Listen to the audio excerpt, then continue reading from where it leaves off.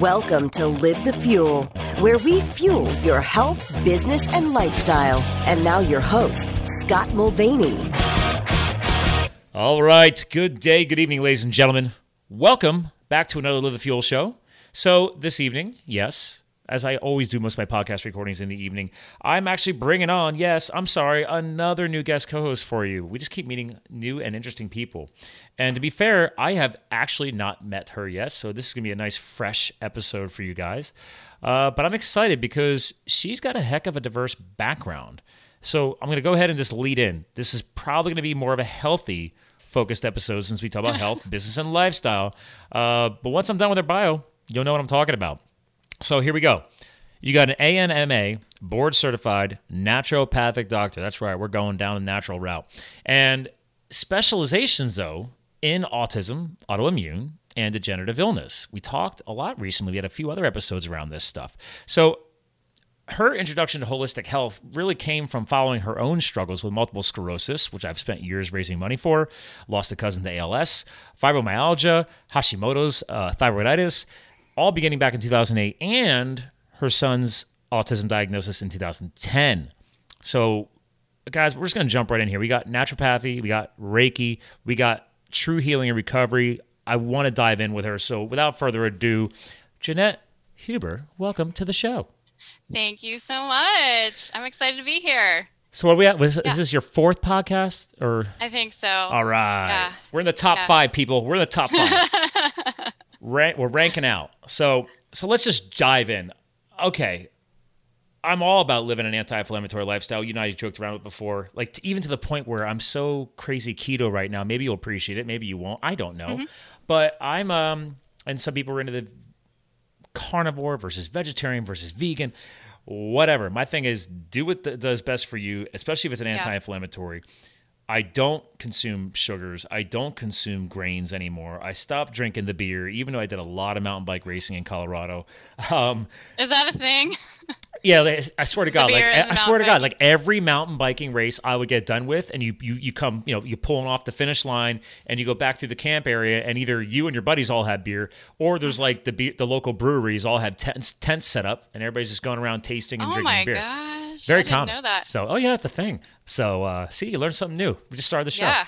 Oh, I did. I didn't realize that. I mean, I like beer. I don't drink it. No, I just stopped it. It's like, you know what? There's a lot of other things. Like I started geeking out, and I said, once in a while, I like to have a nice scotch. And I learned that because of the distillation process, it removes all the impurities.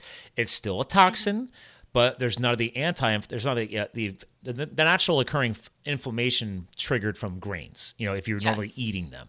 Well, anyway, the whole point of this little quick segue was, I'm training for my first ever 100-mile mountain biking race. I've never done 100 miles on a mountain bike. I've spent years, since you have lived with MS, or tied to it, I spent years doing the MS 150s, which are basically a very well-known charity ride in major cities around this country. And I did it for like 5-6 years out of Philadelphia down to the Ocean City, New Jersey, and came back again. So you do 150 miles raising money for MS. And anyway, so now my cycling this year, my new thing I'm trying out is if I can consume bone broth while doing the ride. So one of my water bottles on the last 2 60-plus mile events that I did in the past 3 weeks, I always had a bottle of bone broth in one of my water bottles. Never done that before.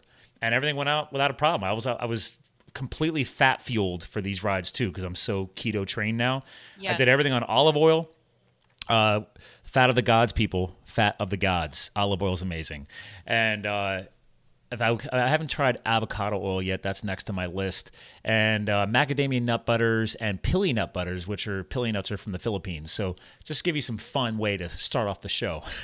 Yeah, I'm not familiar with that last one there, but avocado oil, I do use that. We just started integrating that in. You need to go check out pili nuts. Wow. I had the founder of Eat Pili Nuts on this show a couple years ago. So real quick for you, apparently the healthy fat density and the magnesium content in a pili nut is makes it like the healthiest nut on the planet. Like macadamia's pretty up there. Almonds are popular. They got nothing on this nut. So one of the advantages is that where these ancient trees are grown in the jungles of the Philippines, it's all volcanic soil. Oh, okay. So it's funny because people are like, well, are you organic? And he's like, dude, it's the jungles of the Philippines. we don't need to pay for an organic label. Yeah. It's volcanically fueled. I think we're okay. So you order these? Are you able to buy them? Yeah. I have them linked. Are? I have them linked to my site. So we have Okay. my fans. We have our own discount code FUEL, FUEL. You can save 10%. You just go to eatpillynuts.com. It's linked on Live the Fuel. You can go there later. I'll look for it. Yeah, like my supported brands section that I personally love. I've been eating his.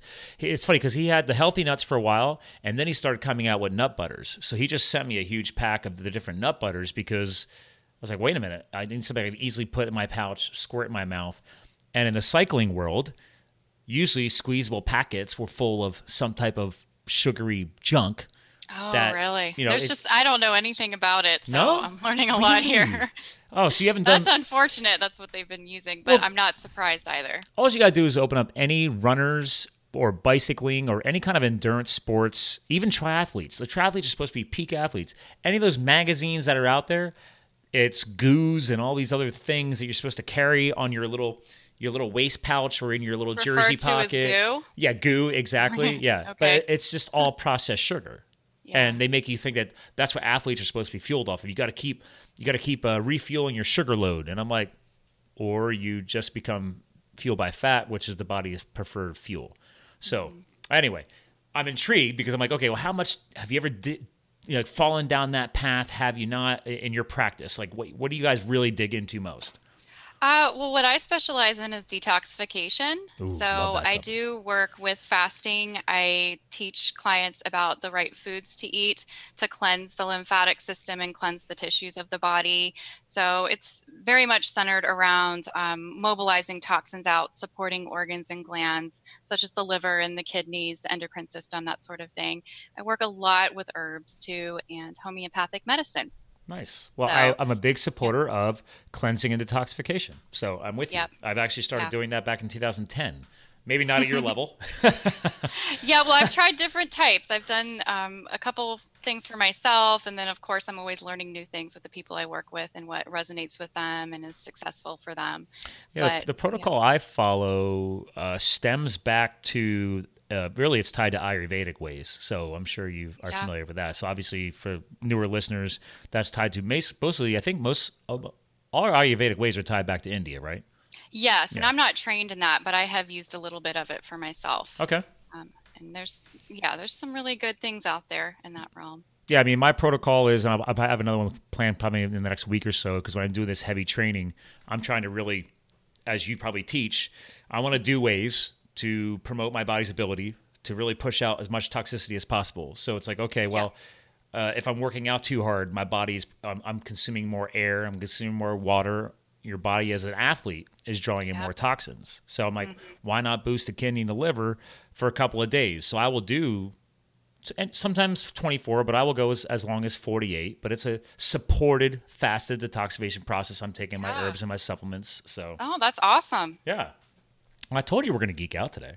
Well, is that fast like a dry fast that you're doing the herbs with, or how are you? Admittedly, I'm taking a supplemental protocol that was designed by. There's a company out there called Isogenics. So I use their cleansing protocol, their supplement. But yeah, you're just drinking a ton of water every single day. You're not consuming any traditional food, because if you're consuming fats and proteins, you're activating things that you should be giving them a day off, so to speak, right? Those organs, like, hey man, let them rest. Like, Exactly. you take a rest day from the gym, but you don't think about your digestive process and all the energy the body needs to process food. So it's like, hey, give it a day or two off. Most of our energy. I mean, we put the most energy into our digestion. Ooh, let's hit on that. People don't understand that. Expand on that.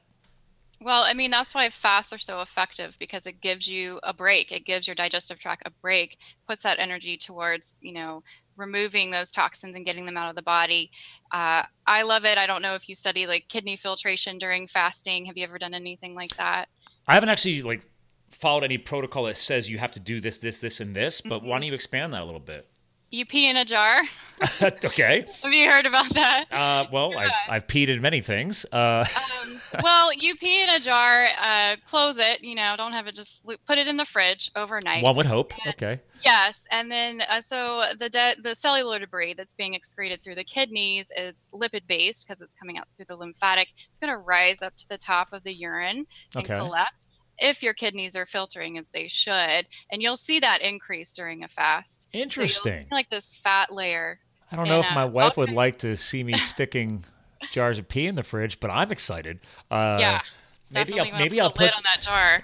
maybe I'll use. I do have a nice like glass mini fridge that is set aside for like wine and beer if we have friends over because I don't drink beer anymore. But I'm like, maybe I could hide it in there. I'm all about experimenting, so you give me some Yeah, new I mean, ideas. it's not. It's as long as it's not going to hurt anything. No. Yeah. Well, actually, you know what? I can do this because she's a vet, and I find all kinds of things in my fridge sometimes. So it's time for Yeah. me to put something weird in there. I know the life that vets live and where they have to put their hands. So Yeah. I'm sure she'll be understanding. Well, and you said you own a few ponies, so you've probably seen I do. You've probably seen vets do a few things. So Yeah. yeah. Yeah. I was actually an animal science major at Virginia Tech, Oh, and I bred ponies for a number of years before I became so sick.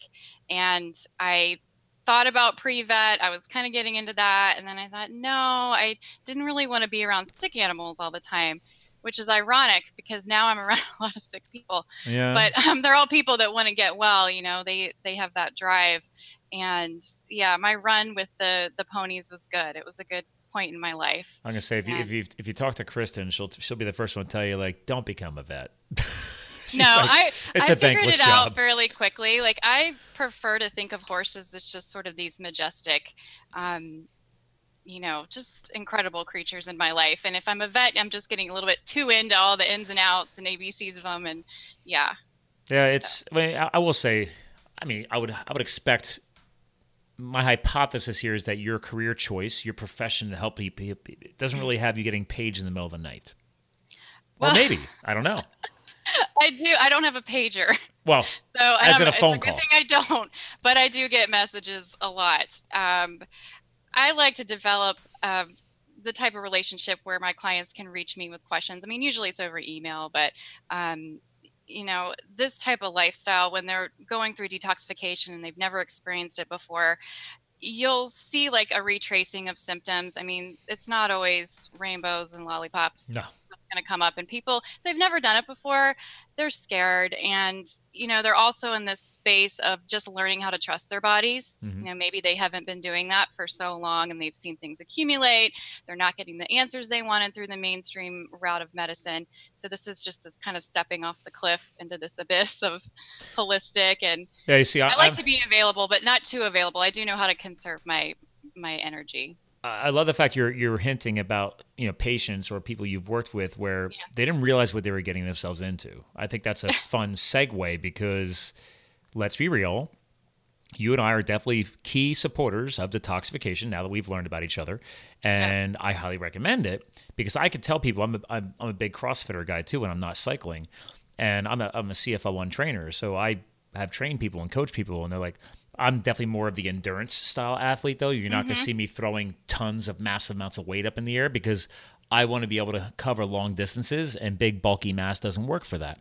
I'm also 6'4", and I would also I'm already large enough. The point is, like, okay, I don't need to be any crazy big dude. But my point here about detoxification is that, like anything new you jump into in life, it's going to be challenging. And I tell people all the time, like, why not consider stuff like this that could actually make your life better? Because like I said, this show's tagline, right? We fuel your health, business, and lifestyle. So what if we found ways for you to fuel your health better? Ergo, your energy improves, your sleep improves, your daily life improves, which naturally segues into your professional life and your overall lifestyle over the long your term. Relationships, everything. Yeah. Right?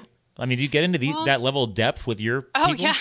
I spend, every time I say this, I hope I'm not scaring people. That's okay. I'll scare them for you. I spend at least 2 hours with every person I work with. At least. Wow. Like first consultation?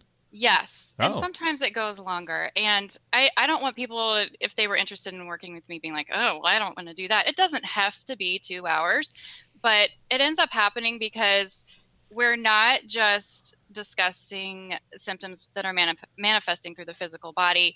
We're speaking about emotions, the energies, relationships that are occurring in your life, whether they're in the home or in the workplace, um, all kinds of things, lifestyle choices. It takes a while to kind of dig deep, and I go at their pace. Like, I don't want to immediately have someone come in and sit here and I just start asking them, about their marriage and stuff like that. Like, stuff has to open up, like warm them up a flower. little bit. Warm them up a little bit. Yeah. I hey, spend a great lot to of meet time you. How's that divorce going? Like, whoa, wait a minute, what? Well, I mean, if I'm honest, a lot of the people, when they come in and they have these chronic health issues and they come in alone, and I hear it all the time. They'll be like, oh, my spouse doesn't support any of this. They don't believe in any of this holistic, this natural. And I just realize what kind of challenge they're up against, because they clearly want it. I don't think they can come through my door unless they're already willing to take responsibility in some capacity, and to just kind of realize, okay, I can already tell that this is creating like some of their health. It pertains to some of their health issues, and probably got them somewhat sick in the first place, that they don't have someone who understands. Yeah, but there's all types of folks. Well, can they? Yeah. Obviously, I mean, 2 hours. So you pretty much tell people right off the bat they're going to come in and get ready for a 2-hour consultation. Or sorry, do you do these virtually too? I'm sure, right? Because like this is something you do in person. I use VC, which is like a telemed platform like Skype. Yeah. And I've worked with, by now, people all over the world. Nice. And similar kind of situation. And it's nice to have them come in. I see a lot of children, so I like to. It would be great to have them here in person, so I can see how they interact with their parents and move around and that sort of thing. But now, is the children niche obviously because of the tie back to autism? Yes. Is that because obviously that's definitely, it's one of your key specialties. Actually, I haven't even done this yet. Ladies and gentlemen, make sure you go check out ascalonnaturopathic.com. And I'm actually doing some screen sharing for the video watchers. So I've already clicked on one of your services section. Like the very first service you list, obviously, is autism. And it's the first thing you can come to, which clearly it means that's a high priority for you. I mean, usually I look at people's website designs, and if they prioritize one thing over another, okay, there's a clear connection there. It used to not be in that drop down. It had its own little spot up there at the top. Okay. But as I kept growing, more things kept being added. The autism, that was actually the huge part of my remote work, was mostly, and still continues to be, with a lot of families of children on the spectrum. So it's a priority. Let's pause on that real quick. A lot of people don't, to this day, they hear this on the spectrum. And I know people with children with autism. So help people understand, what does that mean? Well, something as simple as that statement we throw out there casually, but they're like, what's a spectrum mean? It means if you've met one child with autism, you've met one child with autism. They're never the same.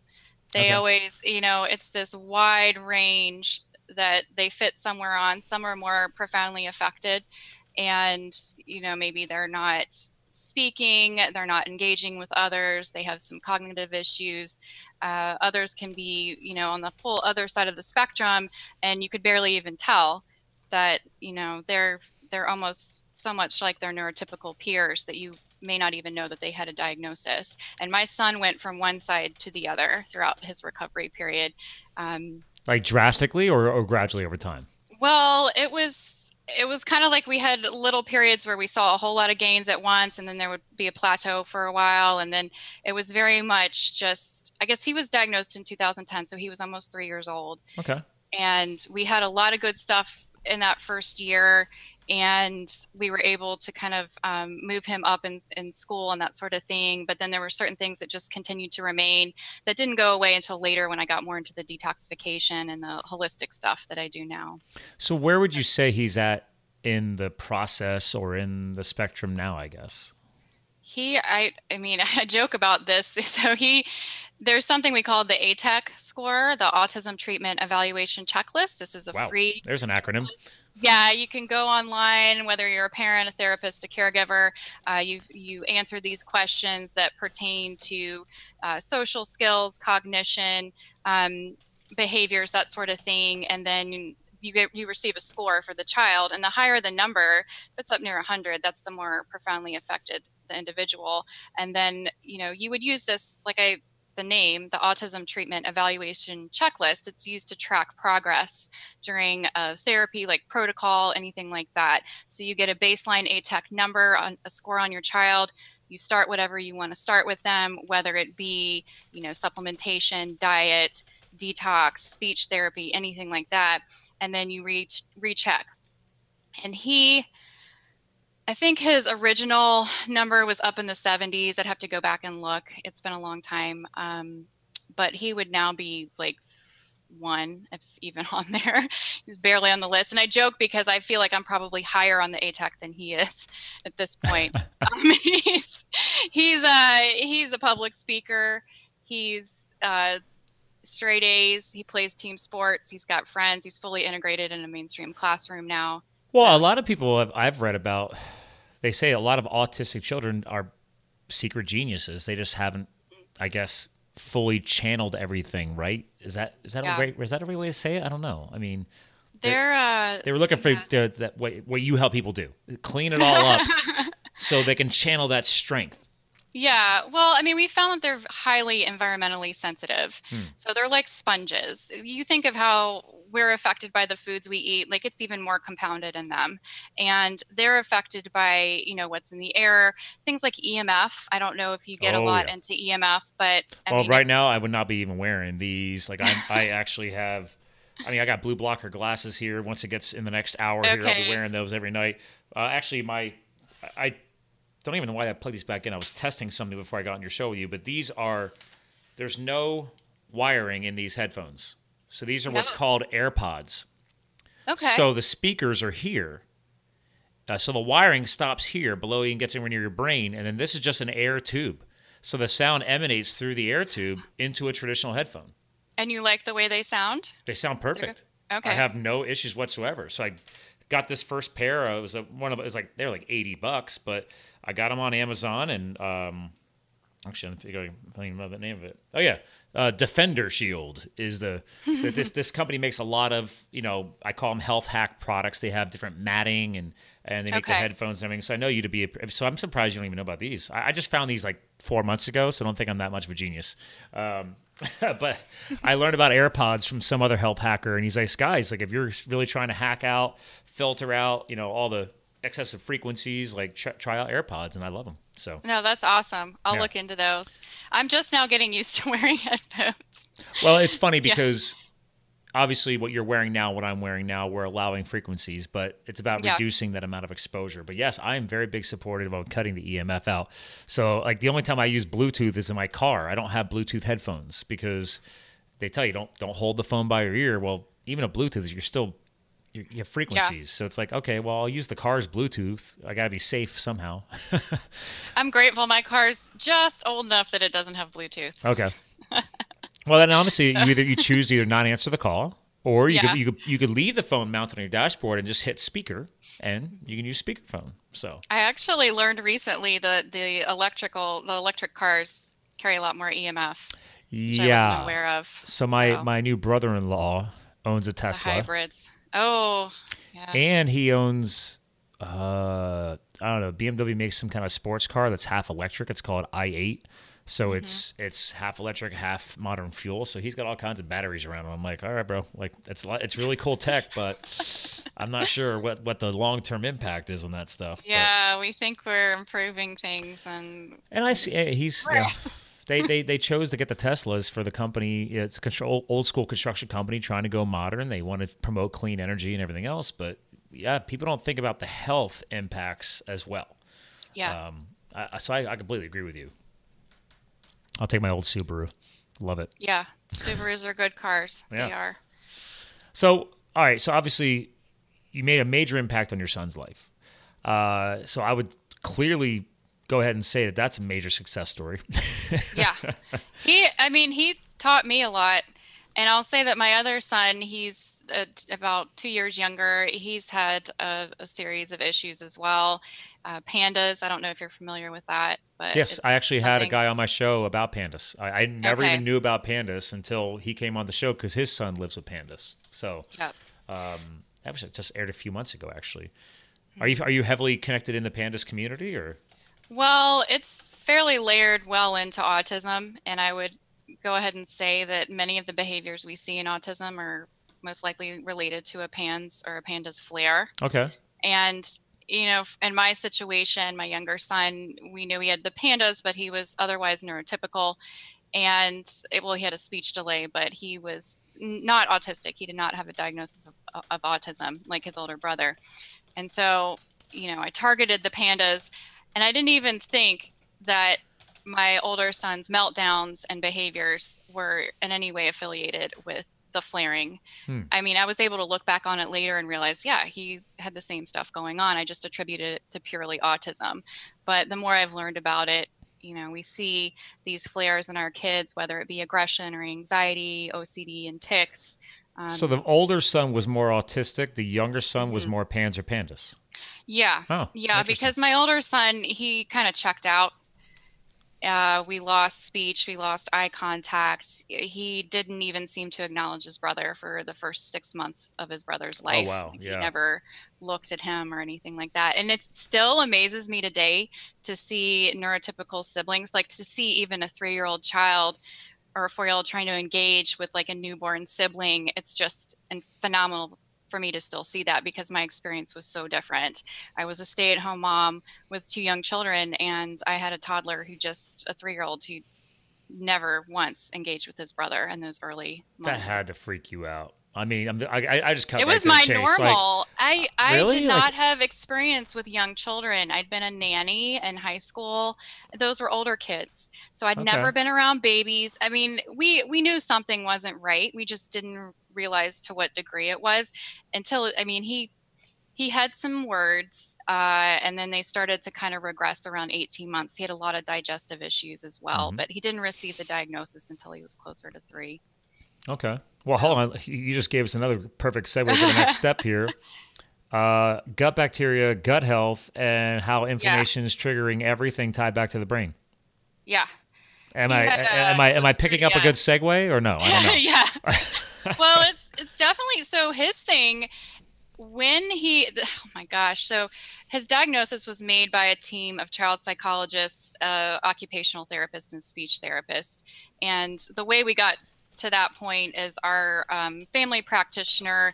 I'd been kind of concerned for a little bit. My father has Tourette's, and so autism wasn't on our radar, but we were noticing some weird like facial grimacing that my son was doing, like weird stuff. And my mother-in-law said, you know, you should see what his doctor thinks this is. I mean, maybe it's related to Tourette's. And so we'd go see the doctor. He'd be like, oh, I don't think anything's wrong. Nothing's wrong. And I was like, well, he's not talking anymore. And his stomach, what was going on with his gut, he would only poop maybe once a week at the most, usually less frequently. So things weren't responding. Yeah, he was not moving his stool. He was actually holding his stool. He was afraid to poop. Oh. So he would do this thing where he would have a nap every day, and he'd kind of poop a little bit in his diaper. It was just a little bit. And I was just like, I was already getting into my whole little health issue saga. So I was like, oh, he's pooping. But it wasn't, no, it was just like a little splat in his diaper. The volume wasn't there. Yeah. No, so he probably had a backup of just toxicity all up in that colon. Wow. He got the diagnosis, after we saw the psychologist and everything, because it was funny how his regular doctor didn't think anything was wrong for so long. But finally, I talked him into it. I was like, can we just get a referral? Because I think we could do another whole show on what MDs completely miss. No offense. I have friends. I have friends that are MDs. I have friends that are ER doctors. But I've also had those same friends admit, like, listen, they don't study nutrition. They don't study. Yeah. They don't study down to these depths because it's not in their curriculum unless they choose it as a personal passion. But I have to say that since I became a naturopath, I have met so many phenomenal medical doctors. Sure. It's like it's almost just to realize, they know, okay, I got into this because I am a healer, and I'm going to, explore these other ways of educating myself because I know that there was a lot lacking in my education, and they're learning about the foods and all. I mean, it's beautiful. It is passion. I back you up. I back you up. Yeah. The few that I come across, there's not enough. There needs to be more. They need to be those guys and gals need to be reminding their colleagues, like, guys, like, I know you feel like you don't have time, but you got to make the time. You know, you can't just be the drug pusher. The drug, I call it on this show all the time. The drug is a pharmaceutical Band-Aid. You haven't found the root cause. That's why I respect professors like you who are trying to help teach that there's a Get balance. the shovel out. Yeah, like dig guys, to the root. Let's go. Let's go deep. Let's go deep. You know, the insurance companies unfortunately do not allow that, and so I do know of more and more practitioners who are going the other route without the insurance, and I get it because they know. I think the average is 13 minutes that a physician will spend with their patient, and because they're now being incentivized to basically run a checklist. I know. And when you think of all the things in our lives and our environment and that we accumulate throughout our lives, you know, to make a diagnosis, it seems like you would just spend that time making the diagnosis and not at all looking at, you know, what's really causing this and where can we go to heal this. But I will say that people either carry that, I do want to get better and I want to make the changes. And it comes at different degrees. Like some people, you know, step into it very gently. Other people are like, yeah, I'm going to do what it takes. Then there's this whole other aspect of society and they want to put that responsibility into the pill bottle, into the doctor. And once you do that, like it takes away for a lot of people, even thoughts of having to adjust their diet or anything like that. And that's because okay they want the quick fix. But if you develop something over years, there is no quick fix. You have to unravel that. You have to reverse that. You have to trace it back and find all the triggers, you know, that got you to where you are. The pharmaceutical drug might be needed in the beginning, you know, just to help you get a quick fix. I'm not totally against pharmaceuticals at all, actually, but they all started from herbs and things. If you trace it far enough back in the lab process. I think, you know, one thing I've noticed with a lot of those folks is they don't realize how much better they can feel. I've seen this in people I love, like family members and friends have probably taught me this lesson more than anyone else because I want to help them so badly. And they're like, no, I'm okay with where I am. I've tried it. And I've been humbled. Everybody, they have to choose it. They have to choose it for themselves. You can't force it on them. Like I remember buying all these herbs for one of my family members and spending all this money for him. And that's put the other them problem. Up in a cabinet. That's the other thing you can't do. Don't put they have to put their own skin in the game. I did that years ago for my younger brother. He wanted nothing to do with it. I'm like, fine, all right. Yeah. So it's like, why did I do that? And I get it. I was trying to push something on them, and they have to be ready for it. The sad part is we just don't want it to reach that point where they can't reverse it. But we can't. They have to take accountability for their own lives. All we could do is keep showing that positive, I guess, example. In their world. The example. It's true. Yeah. And I have seen it resonate. I try it mostly with my children. It's frustrating, though. I'm with you because I can hear it.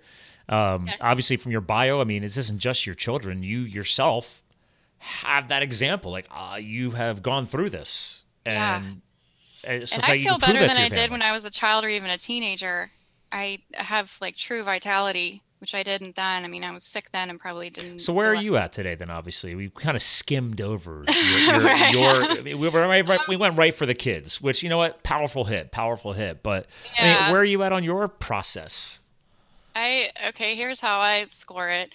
At my worst, I was, and I'll tell you right now, I hid a lot of things. I tried to hide a lot of what I was dealing with so that people wouldn't see it. So now that I'm doing more of these podcasts and I got to pause you on that. Was it because you're afraid to show weakness or I didn't want to show vulnerability. Okay. I was scared and I didn't want anybody to worry because I found that when people who cared about me worried, they projected that harder onto me and it made me feel worse. And innately, I knew that there was something more that I could do to get better. And I just hadn't figured it out yet. And so that part of me too was like, just hold on a little bit and figure this out.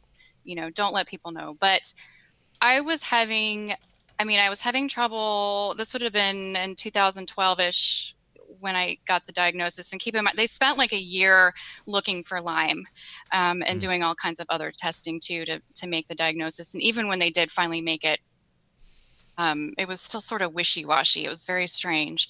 But I had all the lesions on my brain. But I was having relating to fibromyalgia, right? Yes, I have fibromyalgia too. So I had, the trigger, the pain points on the symmetrical pain points across my body. Thyroid disease, I was on Synthroid for 8 years. Wow. And it's been 3 years since I got off of that one. Congrats. So I'm really proud of that. But at my worst, I was having trouble speaking, so I couldn't say multiple sclerosis. I was having trouble writing with a pen, grasping doorknobs to open doors. I was bumping into furniture because where I saw my body moving through space was not where it actually was. Wow, your depth perception was actually affected? Yeah, so I would like look at a doorway as though I was walking right through the center of the doorway, and I would slam into the side of it because what I was seeing was different from where I actually was. So I was missing stairs, walking up steps, my foot would look like it was going right on top of the stair, and it would slam down in front of it. I've never even heard of that. I mean, wow. Yeah, I mean, it's terrifying because I was also driving a car. Oh, okay. Yeah. I see where you're going with that. I with my children, so I had my hands couldn't keep my hands on the steering wheel or hold it. I couldn't keep my feet on the pedals very well. I couldn't carry my baby. He was 2, but so you actually lost trust in yourself. Oh yeah. Oh my gosh. Wow. Yeah. Wow. And now I wear heels all the time, and I drive a 5-speed. Yeah. Wait, did you go drive a manual once you got off the drugs and you got all cleaned up? Did you go? You're like, hey, you know what? I'm actually pretty well healed. I'm going to go get a manual drive car now just to prove. That's all I drive now are manuals. I'm like, because I can't. There was a point where because I had a minivan back then, and it's funny because my kids and I were just talking about that minivan earlier today, and how gross it was, but. My son was like, I think about 85% of the dirtiest cars out there right now are all minivans. First of all, it's really hard to track down manual speed cars. Can I ask what you have?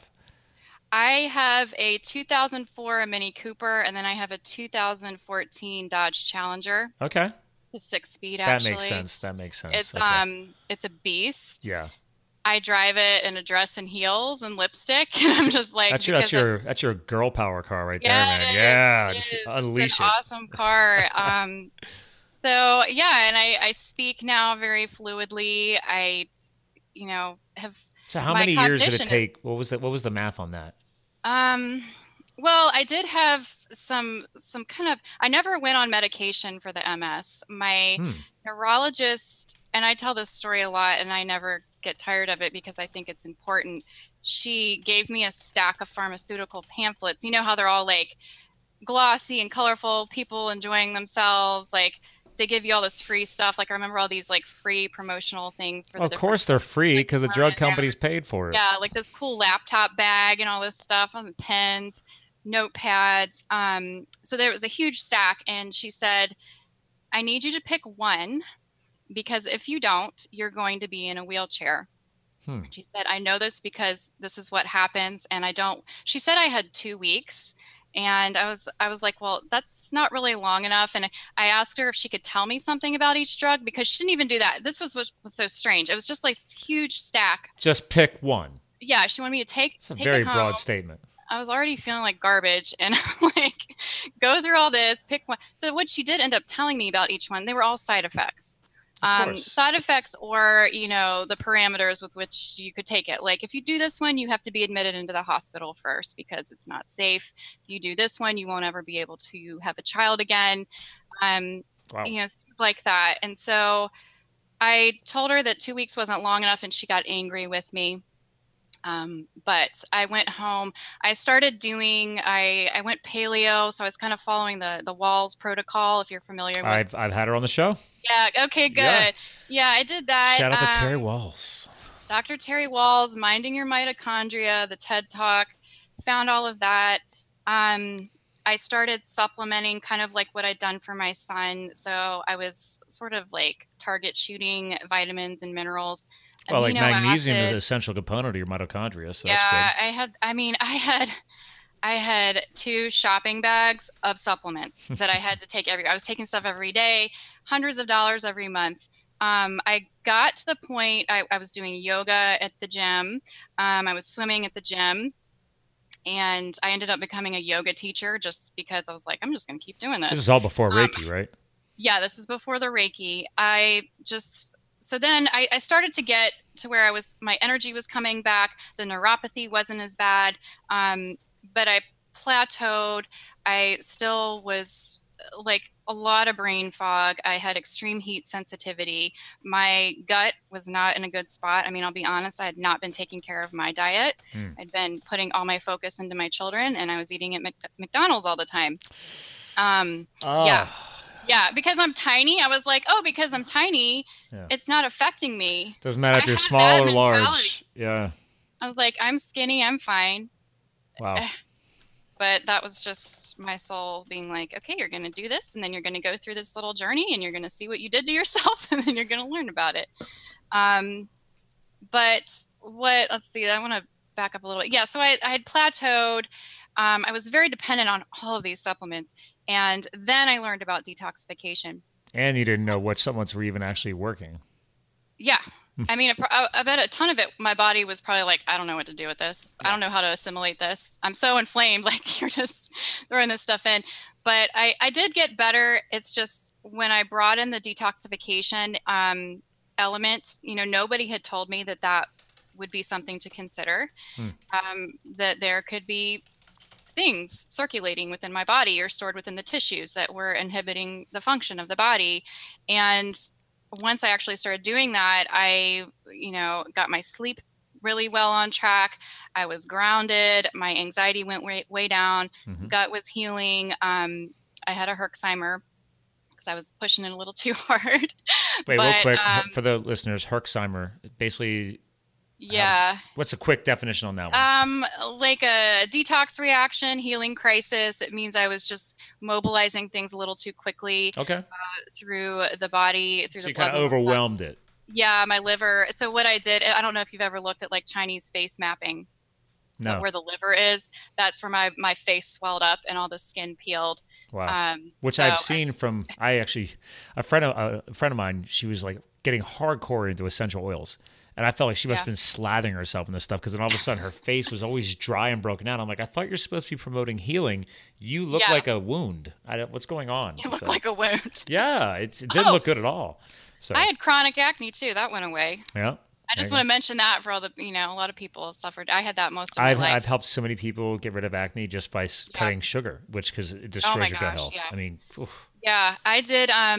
What helped me absolutely with the sugar, but also like a binder. I started taking a binder with some herbs, and that just pulled all this old lymph out of my bowel walls and got me so I was assimilating better and had all this mucus come out. It was nasty, but my skin cleared up. It was amazing. And I'd had acne from the age of 11 until I was 37 years old.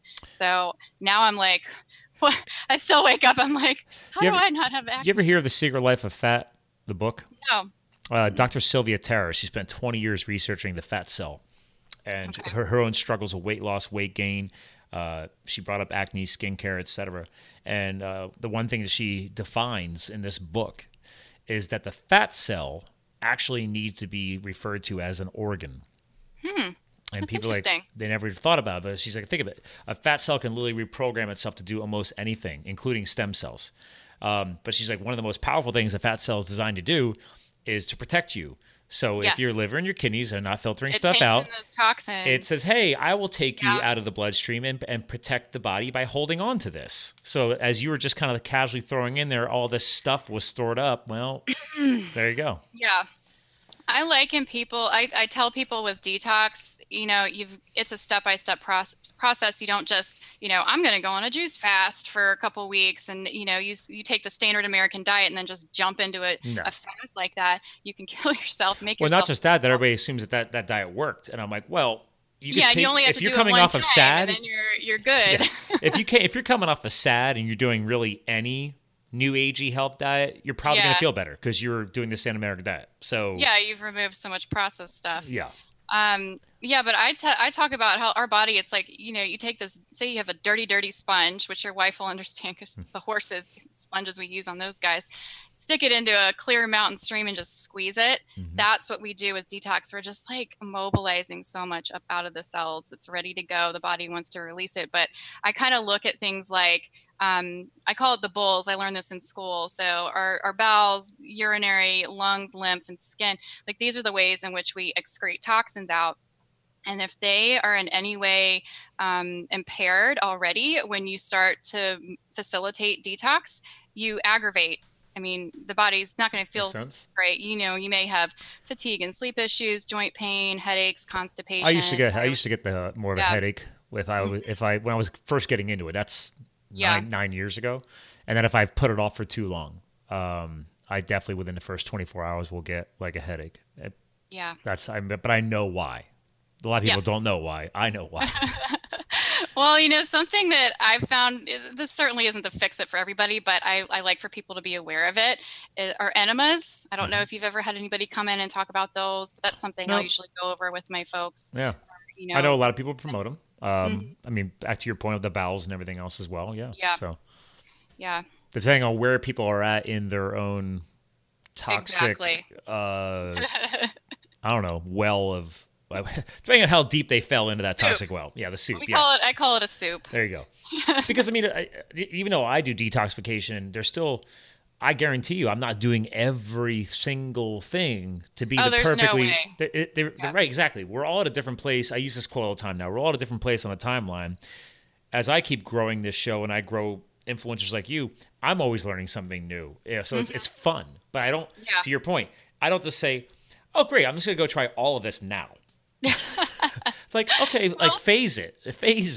Yeah. I mean, one thing I've noticed, you know, to get into energy and like the frequencies we put out as practitioners and people who are here to assist others in learning about their health, like we have our experience and what we know helped us. And we kind of emit this frequency that other people who maybe that's what they need for their situation, they're drawn into that. And so that's actually what my entire experience now is as a practitioner, is everybody I see is kind of in alignment with the things that I work with.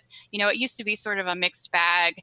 And the more I've gotten into, you know, being aware of what I'm putting out there, the more I'm seeing that nice balance between, you know, what I can provide and what they bring, a nice, good exchange. Whereas, you know, if you understand more like the mountain biking and all of that, like people are going to know to go to you and learn those, all of that, and definitely not me because I can't assist there. But yeah, well, and actually that's an interesting way you just put that. So, because I've spent years, not officially, but I've helped a lot of people, health coaching, nutrition. You know, I'm a big geek about health. So yeah, I might have acquired more knowledge than most of the people. Now, thanks to the podcast, it's amplified it even more. Exactly. Doesn't make me a doctor. I tell people that, like, listen, I can just share with you the stories and the success examples.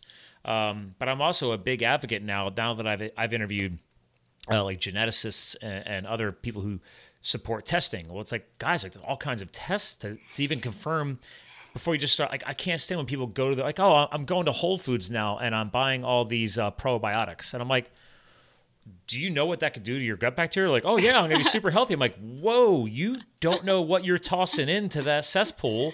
Yeah. Or what if you might get some dye off there? Right? Like, what if there's something that's already fine and you just threw off the one thing that was still working okay? Like, you don't just like, and that's one thing that drives me nuts now because it's all, I'm a marketing guy, so I get it. But I'm like, it's all marketing. People like, oh, well, I'm doing something healthy. I've never consumed a probiotic in my life. I'm sorry. I believe that's also a Band-Aid, and I'm sure in the right context, it is. It makes sense. It's more of a treatment-based way of looking at things because ideally you want to have the gut colonized to the degree that it can function on its own. Yeah. It doesn't need, you know, the probiotics is just like another thing that was in one of my supplement bags that I was having to take every day. Well, again, to your point, if we are slowly increasing our ability to improve our body's detoxification and we're allowing the body to rebuild, can our body naturally rebuild its natural bacterial alignment in the gut? What's your vote on that? I believe so. Okay.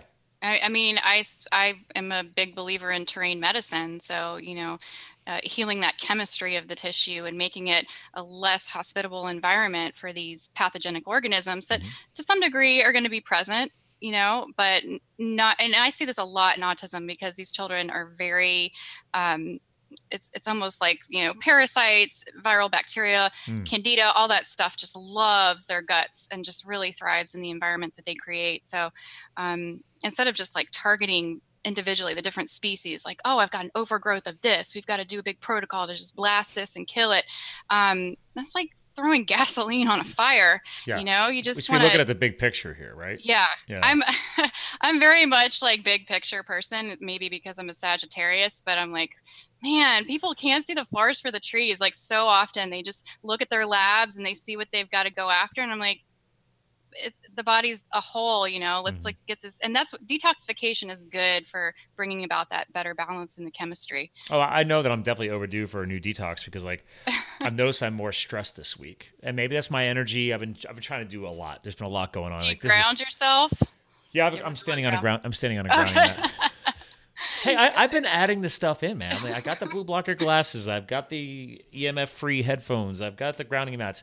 I didn't have any of this stuff year and a half ago. So it's been, building it in. So I have a lot of technology in front of me here. So anything I can do to block it out. I mean, to be fair, I probably should be wearing my actual blue blockers now. It's been a long day. But anyway, to your point, as you learn these things, incorporate them in appropriately. Or my point earlier was, get things done. You could do bacterial testing, whether it be using what's that one site, Gut Biome or Bio, whatever. There's all different kinds of sites now. You can actually order testing. There's new ones. You can ship your feces off.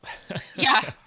Good times. Well, we've done stool analysis on my children. That was something that was actually, I mean, autism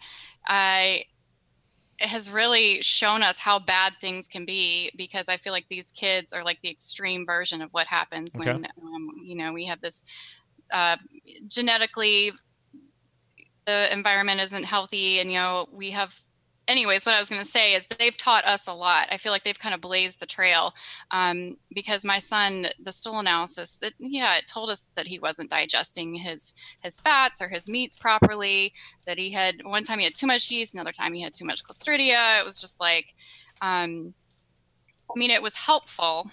Okay. But yeah, we also did a lot of that target shooting initially that just seemed to aggravate him. But well, again, to your point, there's a big picture happening here. It's just like when your earlier point in your story, you toss in one pharmaceutical, it's going to trigger other things. There's always a side effect.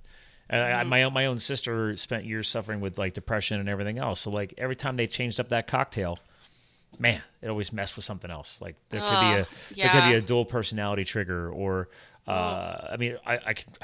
That's a whole other show. It's just, it is. It's just like I'm like, guys, it's there's like a rainbow of drugs out there. There's so much. Like, and then all of a sudden they decide to discontinue a drug or something, or it's no longer covered or whatever. And then like you're forced to switch up the cocktail, and that cocktail worked. But I always said from the beginning, I'm like, this is just a temporary Band-Aid. Like, what are you doing nutritionally? What are you doing in your daily life? Energy, sleep habits, like everything. It's all tied together. All tied together. I ask all those questions. I want to know how often the person's pooping every day. I want to know what it looks like, everything. How much water they're drinking, what type of water, any sort of meditative spiritual practice they may have. We get into the relationships and those sorts of things in their life. There's so many elements that contribute to our health. It's usually not just one single thing. Interesting world. And the energy is absolutely a factor too. I focus on that a lot too. Well, I know obviously you getting into Reiki, and actually, I mean, we'll have to bring it back on another time. They maybe dig into just like a special one on Reiki, because we haven't actually done a dedicated episode on Reiki actually. So, I would love to do it. But I'm newer to experimentation with it. I've dabbled in it because I believe in anything. Listen, you can't knock it till you try it, so to speak. But I do understand flow of energy and the flow state, and I've had gurus on the show about energy and flow. So I respect it, I understand it, and I know why Reiki exists. I have friends that are Reiki instructors now. I've met them. So, but like, how would you want to at least sum that up for people hearing this? Because obviously that's a big part of your site too, because you actually have you actually have a Reiki school connected on your site. You actually can do some screen sharing for YouTube. So right there is your Reiki school, and Reiki for autism. That's Reiki for autism. So that's actually how I first started with it. I was doing, and I still continue to do courses for parents of children on the spectrum, because my experience with it after I became a Reiki teacher, so I'd completed my master level, the 3rd level. Wow. I attuned both of my children, and I saw a lot of changes, and we continue to see like just some incredible things happening, especially in my older son.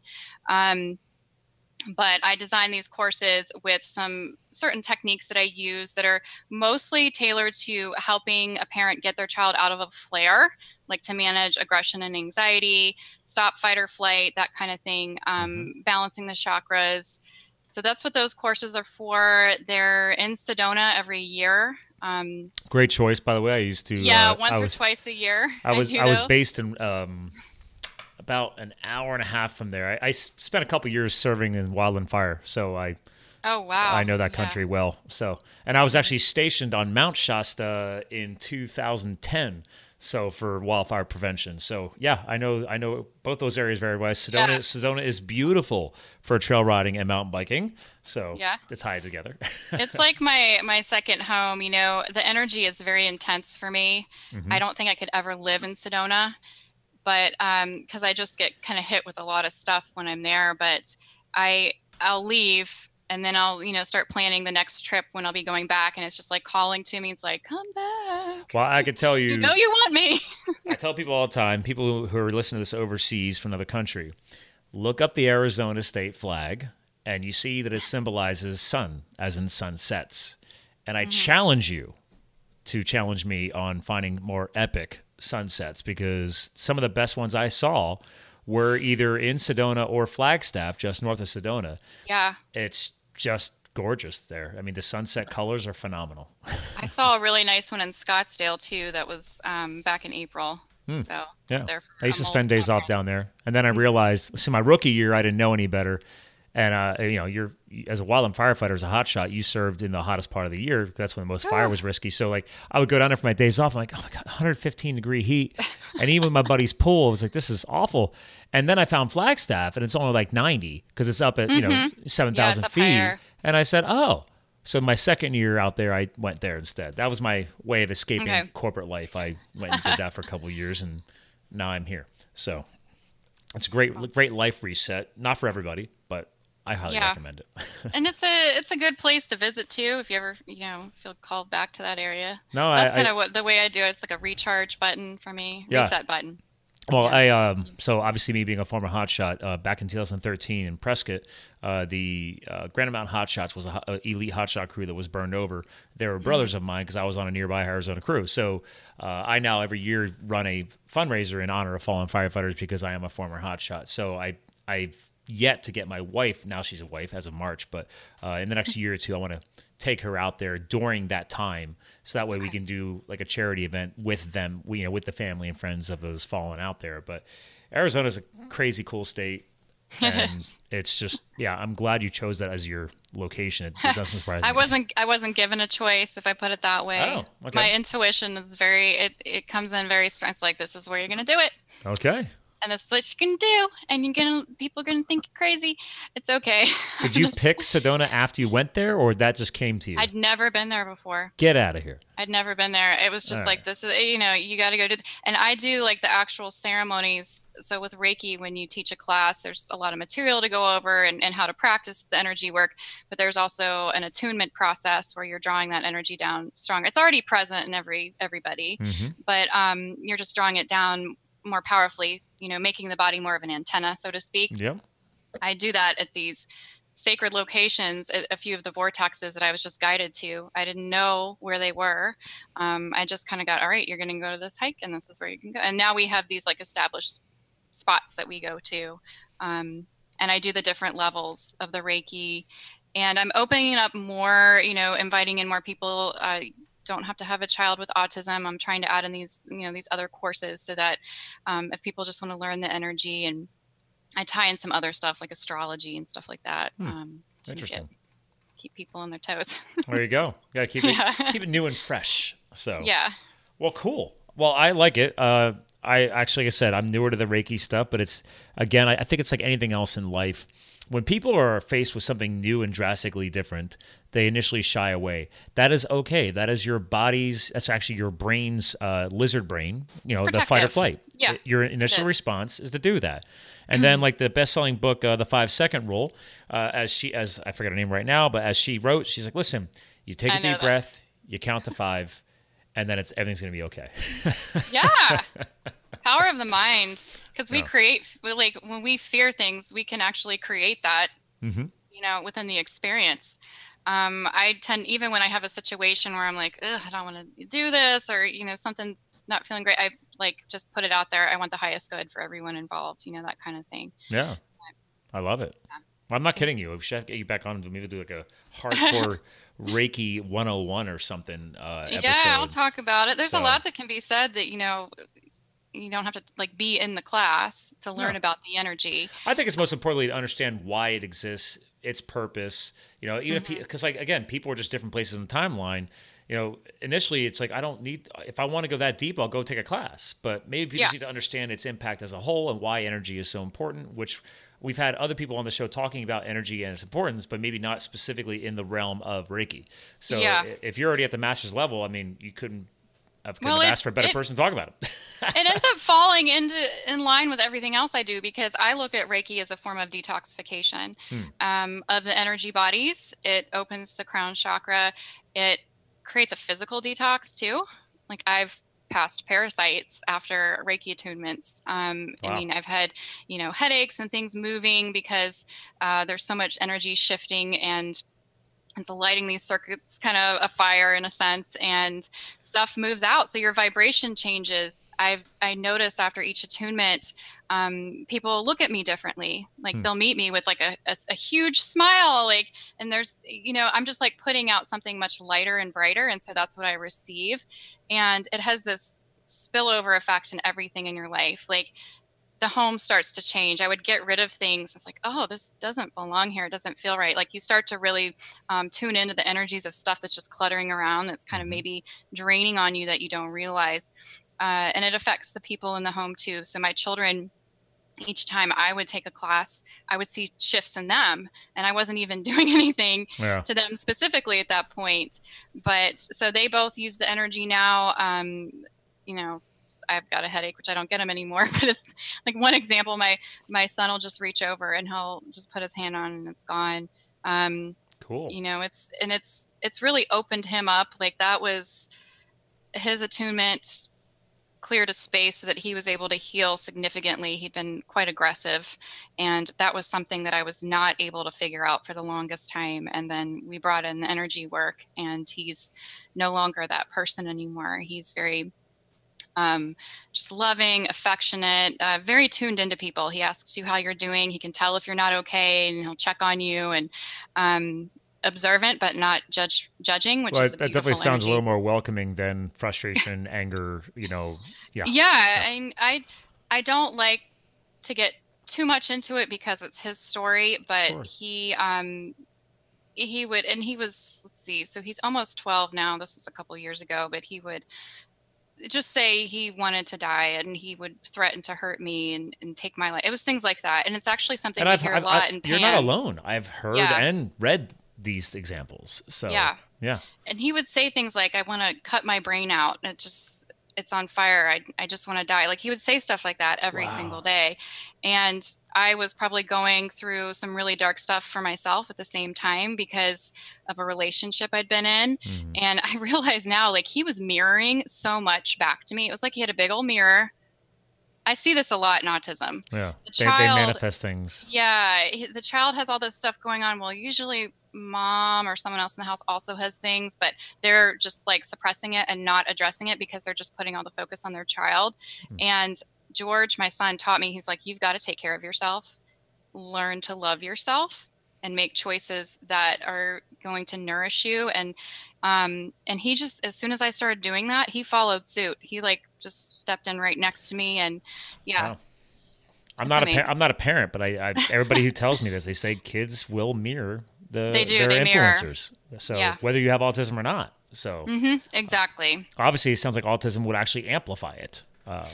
So it does. And I see a lot of moms. I don't want to make it like a gender thing, because I know there's tons of dads out there that are on the front lines, like boots on the ground with their kids. They're amazing. But I see a lot of moms who are so depleted because they overextend themselves and worry over their child and the future for their child. And they dig themselves into this hole, and then they think, well, how can I even take a bath or meditate or go to the gym or anything like that when I can't leave my child alone, can't trust anybody.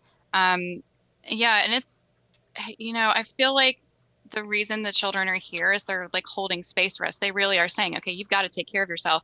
And if you think there isn't a way, there really is. You just have to put it out there that you're asking for it, put that trust out there and it'll come in. Wow. I don't want to. Powerful statement. Well, I like it. You can hear the energy though. You can hear. Yeah, you're very passionate. I love it. I am. We have to be responsible for ourselves, and sometimes autism makes us feel like victims. I don't even have autism in my life, and I agree with you. Just from let's go back to your point of big picture. Whether it's autism or not, like if you're not taking care of yourself, how are you supposed to help others? Like whether you are a parent or a sibling. I used to make excuses for, I'm doing this and I'm doing that so I can help more people. But then I would sacrifice, this is years ago, I would sacrifice like my income, or I'd be, overspending or whatever, because I thought I was doing good and I was doing charity work and everything else. Yes. And then people are like, well, Scott, but can you sustain that over the long haul? Eventually you got to be a little bit of selfishness and take care of yourself. Well, self-love it's not the same as like true selfishness. It's True. A requirement for your healing. I mean, we have to be able to establish boundaries for ourselves. Otherwise, like I've learned, people like have been taking advantage of me my whole life. Mm-hmm. Not anymore, but it wasn't until I learned, okay, I'm going to just stop. I can't answer the phone all the time. Sometimes I do want to just lay down and have some quiet time, be with my dogs, whatever, listen to music. Yeah. We all have our different ways that we ground and, heal, and it needs to be like a regular thing. I agree. Otherwise we fully can deplete ourselves. Hey, beginner 101, ladies and gentlemen, you want to learn how to ground? Mm-hmm. And yes, she's not kidding. Like earlier in the show, she's talking about how we all vibrate at a different frequency. Well, the earth vibrates at a frequency. Well, we are supposedly one of the top beings on this planet, and you don't think of the cellular level. Supposedly, yeah. We're also at a cellular level resonating at a certain frequency. So I have a little hack. Walk outside in the morning when you're having a tea or a cup of coffee or just regular water when you first wake up, and just stand barefoot on the earth, not concrete, not asphalt, which that's not terrible, but I just go stand on my grass. And I enjoy my morning, whatever beverage you want to have. So hopefully not booze. I put my hands down on it too. Oh yeah, I'm just saying, like beginner 101. Yeah, exactly. Well, I mean, nothing somewhere. grounds better than the earth, because it stabilizes us. It'll take that dirty current off of us, and I feel like there's something we receive back up through us that sort of recalibrates things a little bit. Yep. Like I love to just go sit with this one tree in my yard, but it's really incredible. Like I can feel the stuff I can feel it coming out of my hands and my feet. Yeah. And it's electric. It's just like, you feel it, and I don't stop. I don't, stand back up and walk back in the house until it's done, because I feel like I'm actually like locked down and rooted on it. And it was not like that for a long time when I would ground. No, it takes time. Now I still in the beginning thought it was all hokey. Yeah. I didn't finally buy a grounding mat until a couple months ago. And I'm like, come on, you already walk out and do grounding every day. You're standing in front of a computer at your home office most of the time. So it's like, why not bring that in throughout the day? It can't hurt. So yeah, I mean, I just had to be ready for it. The grounding mat thing's really neat. I had a cat who was very, very old. She'd been an indoor cat her whole life. She developed a brain tumor when she was about 16, I guess. And I just purchased a grounding mat that I had under my bed sheet, actually under my fitted sheet that I would sleep on at night. It was really helping my sleep. Mm-hmm. She would find it. She'd just be on top of the blankets, and it would move around. She knew where to lay. You could always find it. And I realized this animal has never grounded, because she's been indoors her whole life, not in the sense that she really, really needed it. She's just been, and she used to sleep in my closet where my old cell phone would charge, but she would always find that mat. She did live for 2 years. She lived to be 18. But she loved that thing. And then she eventually passed away. And then my other cats that I have now, they would sleep on it until one of them chewed the cord, and I replaced it. He chewed it again. So then I was like, all right. Yeah, come on, guys. I have the mat. I don't have a new cord right now. Like I'm a giver, but come on. Well, he doesn't like any a headphone, things like this, headphones. He can sever it just in one bite. He doesn't like any sort of electrical cord. He doesn't like we don't watch television, but he doesn't like it if it happens to be on. He doesn't like computers or anything like that. That's pretty I wild. feel like he's trying to tell me turn that stuff off. That's what it feels like he's saying. But I don't know. They say pets are very attuned, so more than we are. Yeah, he is. He is very much so. Well, listen, we've rocked out a solid podcast tonight. We started a hair late, but I mean, we ended up going long after all. See, I knew we were out of things to talk about. I mean, let's see. Let's quickly sum up. We got a naturopath. We got detoxification. We got autism spectrum. We got gut health, Reiki, self-love. I mean, pandas, vulnerability, gut health, gut bacteria, probiotics. Are the answer? Are they not? Your love of driving manual speed cars now. I mean, we could just keep going. So... Well, I mean, that's one thing I'm just like excited about every day when I get in that car. There you go. Hey. Living in the moment. So, well, go ahead. Well, I was going to say with my website, I have started a blog. So that's a new thing. And I only have one post on there right now. It's regarding homeopathy or homeopathic medicine. See, I didn't share that right away because I wasn't sure what you were doing with that. So that's exciting. From the SEO perspective, good job because that's content. So... But yes, there you go, ladies and gentlemen. It's the last option on the menu right there, blog. So, the gentle art of healing. So, and it's frequency-based medicine, so I've found it to be very helpful for a lot of our more sensitive folks, like children on the autism spectrum. They can often respond very well. Sure. To energy rather than doing like an herbal protocol or something like that. Okay.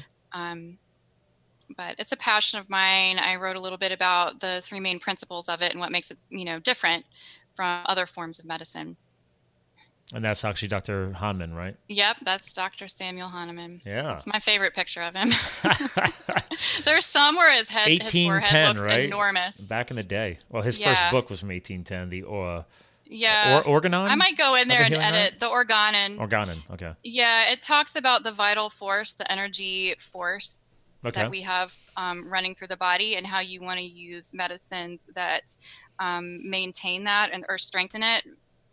You don't want to be using ones that are going to be negating that and actually like weakening the vital force, which we see with allopathic. So there's a lot more to it, but I thought, a lot of people ask me about what it is. Commonly confused with home remedies, which it's not. No. It's used a lot in the home, but it's its very own powerful form of medicine. It's just pure energy. Awesome. So, yeah. Well, I mean, obviously, ladies and gentlemen, check out the blog since it's new and exciting. And when we air this show, everything will be linked in the show notes like we always do, her social media. So you guys, she's got multiple presences on Facebook, obviously, with her targeting autism and not just naturopathy in general. So this will all be linked because she was kind enough to provide us with all of them. So that makes my life a heck of a lot easier for our blog team. But you are the guest co-host today. So I usually ask my guest co-host to leave behind something short and maybe powerful they want to leave behind to the audience. So since we covered so much, I mean, is there any kind of all-encompassing message you want to leave behind? Oh my goodness. No, I hadn't thought about it. Well, I mean, I think the most important thing that I want to instill in people's minds, because there's not enough awareness around this in Western medicine, is that autoimmune disease is reversible. Because I did it with 3. You asked me where I am now. I have no symptoms of multiple sclerosis anymore. I love that. The lesions are there, but everything else that I described is gone, and it has been for years. I don't know what my future holds, but thyroid is back and working as it should. I'm living perfectly pain-free and all of that. So, people I really wish more people knew. Well, a good friend of my wife's, her mother lives with MS. I lost a cousin to ALS. So they all cross over. So Lou Gehrig's disease, for the people who don't know what ALS is, obviously MS is multiple sclerosis. So both are inflammatory, triggered, as you just said, reversible autoimmune diseases. So you don't realize that because it almost feels like, more so I would say with ALS feels like the death sentence, really. I've known people with it as well. MS, it felt like I was just stumbling towards a jail cell. That's how I kind of describe it. That's what it felt like. Wow. It's like you can take something to slow this, but we don't even know if it'll do that. There was just so much uncertainty from the doctors. They were supposed to know. And that's what I always initially thought. They're supposed to know what to do, but they don't. It's a practice. And I'm fortunate that I didn't start any of those pharmaceuticals in that giant pile that she gave me, and instead went my own way and blazed a trail. And Well, I appreciate you sharing the now. story because you definitely got transparent, and I love the vulnerabilities and the truth you left behind for us, because I think that's the most important thing as a marketing professional for people. My guys, like, whether it's health, business, lifestyle, like, the more transparent we can be, the more people can connect with us.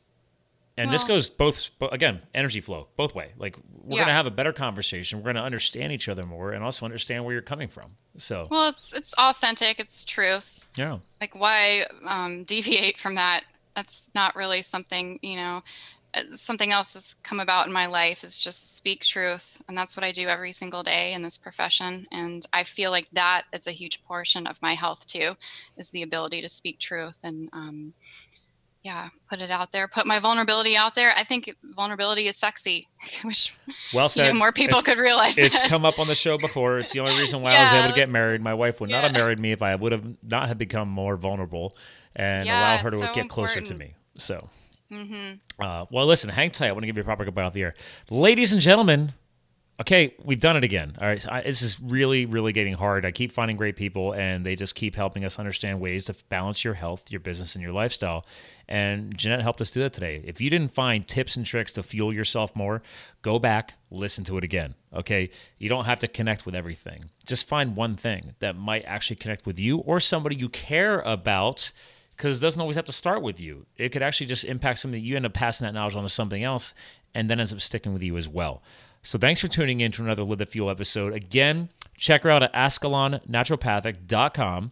And maybe you too will find a little bit more connection for somebody who has autism in your life, or obviously maybe something down the road here with some Reiki going on. So again, ladies and gentlemen, we're here to fuel your health, your business, your lifestyle. You too can live the fuel, and we'll talk to you guys again soon.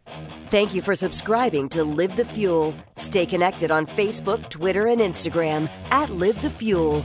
And remember, you too can live the fuel. So please visit us at livethefuel.com.